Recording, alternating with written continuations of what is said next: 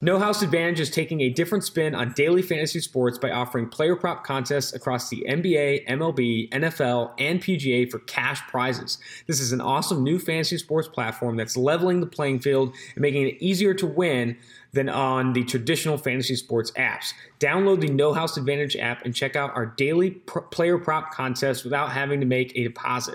Play in public, guaranteed cash prize pool contests or create your own private contest with friends. Use promo code EDGE when signing up, and they'll match your first deposit with up to $20 in free play.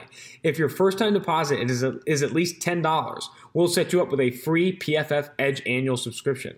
No House Advantage offers daily prop contests that include all types of player statistics. Featured player prop contests combine players of different positions across several statistical categories. Compete against users and track in real time as you climb the leaderboard.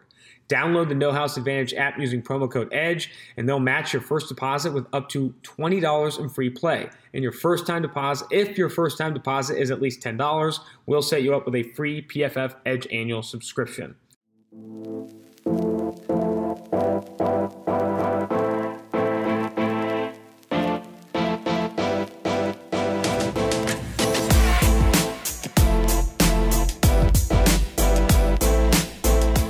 Welcome into PFF's Daily Betting Podcast. Austin Gayle here with my guy, Ben Brown, ready to rip it up. Brett Rippin, rip it up after a interesting Thursday night game. The total, I think, when this game first opened up was at 40. It got up to 41 before opening kickoff. But there was a lot of scoring in this game. Not a lot of great football, but there was a lot of scoring. The Denver Broncos ended up winning this game, their first win of the season, 37-28 against Adam Gase, Sam Darnold, and the New York Jets. Ben Brown, initial reactions to this game, it wasn't the dumpster fire it was made out to be. Still tough to watch at times, but definitely entertaining. Yeah, I mean, it definitely wasn't that bad. It was definitely entertaining. I mean, we got 8 field goals. They went 8 for 8, so I guess that's pretty good. I mean, kind of what you expected from the game. But Adam Gase, I think, really needs to go for it on that fourth down there at the goal line, or, you know, not necessarily at the goal line, in the red zone, basically. Not really settle for the 3-point conversion. I think that was probably a poor choice on his. Obviously, looking back, it really didn't work out well. But Darnold looked all right. He looked like a little bit, I mean, he was definitely shaking and grooving out there with some pretty decent rushing attempts, thankfully. He did take 6 sacks, which obviously is not good.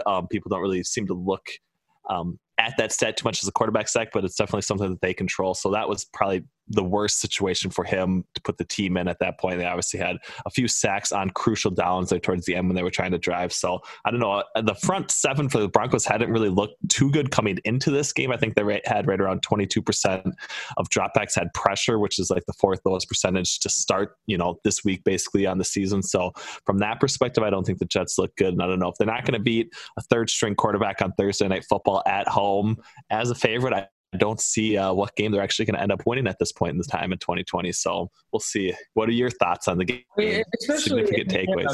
You have a pick 6 in this game. You get 3 interceptions on defense, but still offensively, you're unable to kind of come out with this win.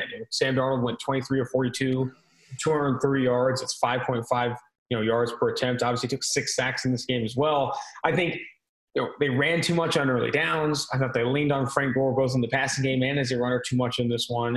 And I know they don't have a great supporting cast. They're throwing to a combination of Jamison Crowder, Jeff Smith, and Chris Hogan for, more than you'd like to. You'd like to have a better receiving core than that. However, I still think some of this is on play calling, decision-making on 4th down. I think offensively, this is a game you got to come away with. And I know the Denver Broncos, though, going into this game, led by Vic Fangio, up there with one of the better defenses in the NFL, but this is a team without Von Miller. Bradley Chubb was hurt in this game. From a defensive back standpoint, the Denver Broncos are still hurting, trying to find ways with A.J. Boye hurt as well. I'm more concerned with the Jets' offense in this one than I am with their defense. I think their defense kind of showed up better than maybe you expected. I don't know if we're going to see this Sam Darnold-led offense or Adam Gase-led offense put up points against anyone this year.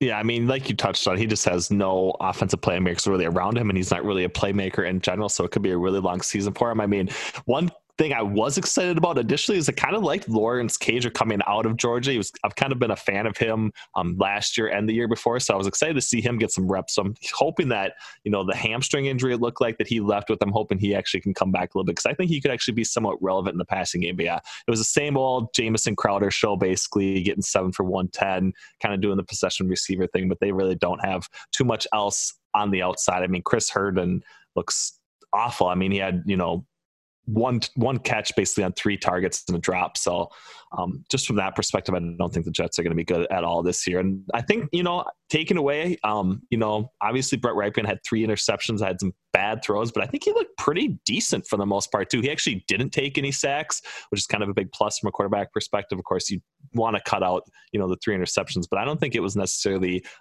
all bad from his perspective. And I do think Tim Patrick was definitely a bright spot for Denver. It looks like both Noah Fant and KJ Hamler left early with injuries. So I think that he's going to be someone that's definitely much more involved. And he was pretty good coming out of college as well, undrafted free agent, of course, but I think his average depth of target at Utah in his final season was right around like 17.3. So he obviously flashed a little bit of that downfield threat tonight even. So I do think he's definitely going to be probably fantasy relevant here going forward, which I think is pretty exciting, depending on who's actually the Broncos have at quarterback here. The 2 really bad plays for Rypien were the 2 picks late in that game. But right. That I do think he was throwing the ball with accuracy, looked a lot better than the quarterback playing opposite of him. And even, you talk about the Denver Broncos, they also don't have a ton of, elite receiving talent or skill players like the Jets right now. Obviously, Philip Lindsay did not play in this game. Melvin Gordon, 23 carries, 107 yards, and 2 touchdowns in this one. And they're playing without Cortland Sutton. Noah Fant went out with an injury early in this game, with Tim Patrick and Jerry Jeudy leading the team in receiving yards, respectively, in this one. I don't know if you're necessarily touching either offense in 10-team fantasy football leagues. I think they're going to be all that great, and you're going to be really dependent on touchdowns from Melvin Gordon and others in this offense. But in 12-team leagues, I'd lean, a Brett Rypien-led Denver Broncos offense than I would what's going on with the New York Jets, man. Looking ahead, what's your opinion of, what the New York Jets need to do with this Sam Darnold, Adam Gase? I'm interested to know, do they light a blowtorch to this thing, or what are the they can actually build around? Tired of losing in fantasy sports? Times are changing. Now it's just you versus the numbers. Prize Picks is the perfect place for you, whether the injury bug ruined your season-long team or you are a seasoned vet in daily fantasy sports. On Prize Picks, you simply select 2, 3, or 4 players and predict if they'll go over or under the fantasy projection.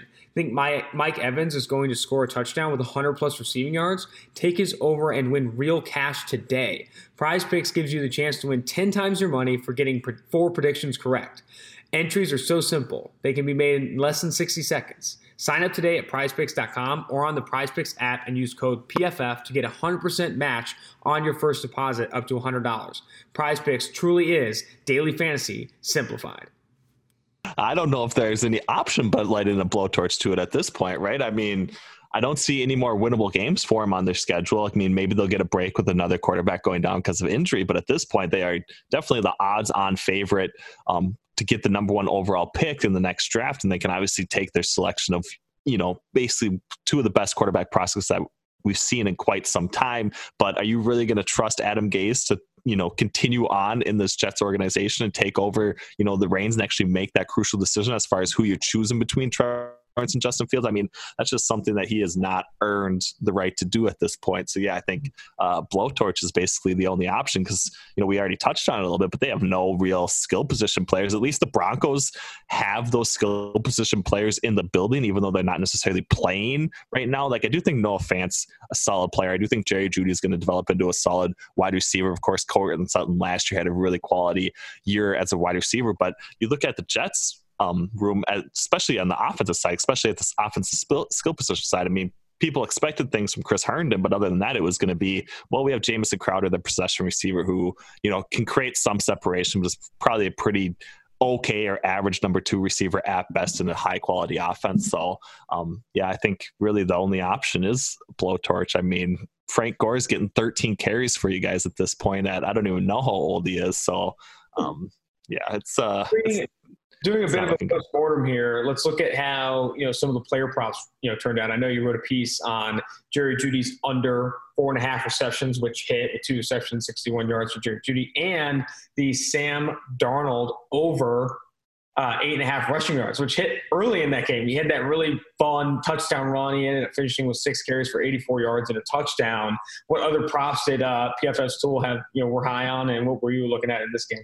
Yeah, so basically overall, our player props tool went 7 and 5 on things that had 1% or greater edge basically defined. So there were tough breaks. We were on both Noah Fant and Jerry Jeudy's reception and yardage total, and they essentially split those down the middle. Our big one basically was Sam Darnold, no interceptions, which he didn't throw, thankfully, but he did have, the 6 sacks, which kind of are, pretty significant detriment to the team as well. So those were some that kind of hit. It was pretty much an even night overall from that perspective. But yeah, we got the Sam Darnold over rushing prop. It was actually, he hit it before he had the long touchdown already. He had 2 carries in the drive before he ran for the touchdown. I think he was at like 11 yards or something. So I was like, man, the only concern at this point is if they have to take a knee or something here late in the game and he drops below, and then the next play he went for 40-some yard touchdown run or something. So it was good from that perspective to get that one out of the way quickly. And yeah, Jerry Jeudy, we had a few decent monkey knife fight options going on. So I unfortunately had two of 3 on a parlay bet, and I didn't necessarily choose the right one between Noah Fant or Jerry Jeudy for most receptions. So that was that was basically the one miss or mark against us on the player props tool tonight. So it was good. You always take a positive week. So yeah, definitely encourage everyone to check out PFF's player props tool. That's available to all elite subscribers, and you can get that for 25% off. Use promo code GameDay25 now through October 8th to receive 25% off your elite subscription and start checking out some player props. Ben, this has been great. I love watching Thursday Night Football. I love watching Thursday Night Football between Sam Darnold and Brett Rippon. I think until next week, man. Looking ahead next week, who do we got next week? I think it's Buccaneers at Bears. I think it's a much, much better matchup than in that situation. Brady Foles action. That sounds like a good time for sure. Yeah. Brady Foles, maybe Trubisky, I guess. Who knows? I think it's got to be Foles at that point, right? So we'll be back. We'll have a lot more player props coming up. And we'll have some great bets as well from Greenline. So until next time, Austin Gale, Ben Brown, PFF's Daily Betting Podcast.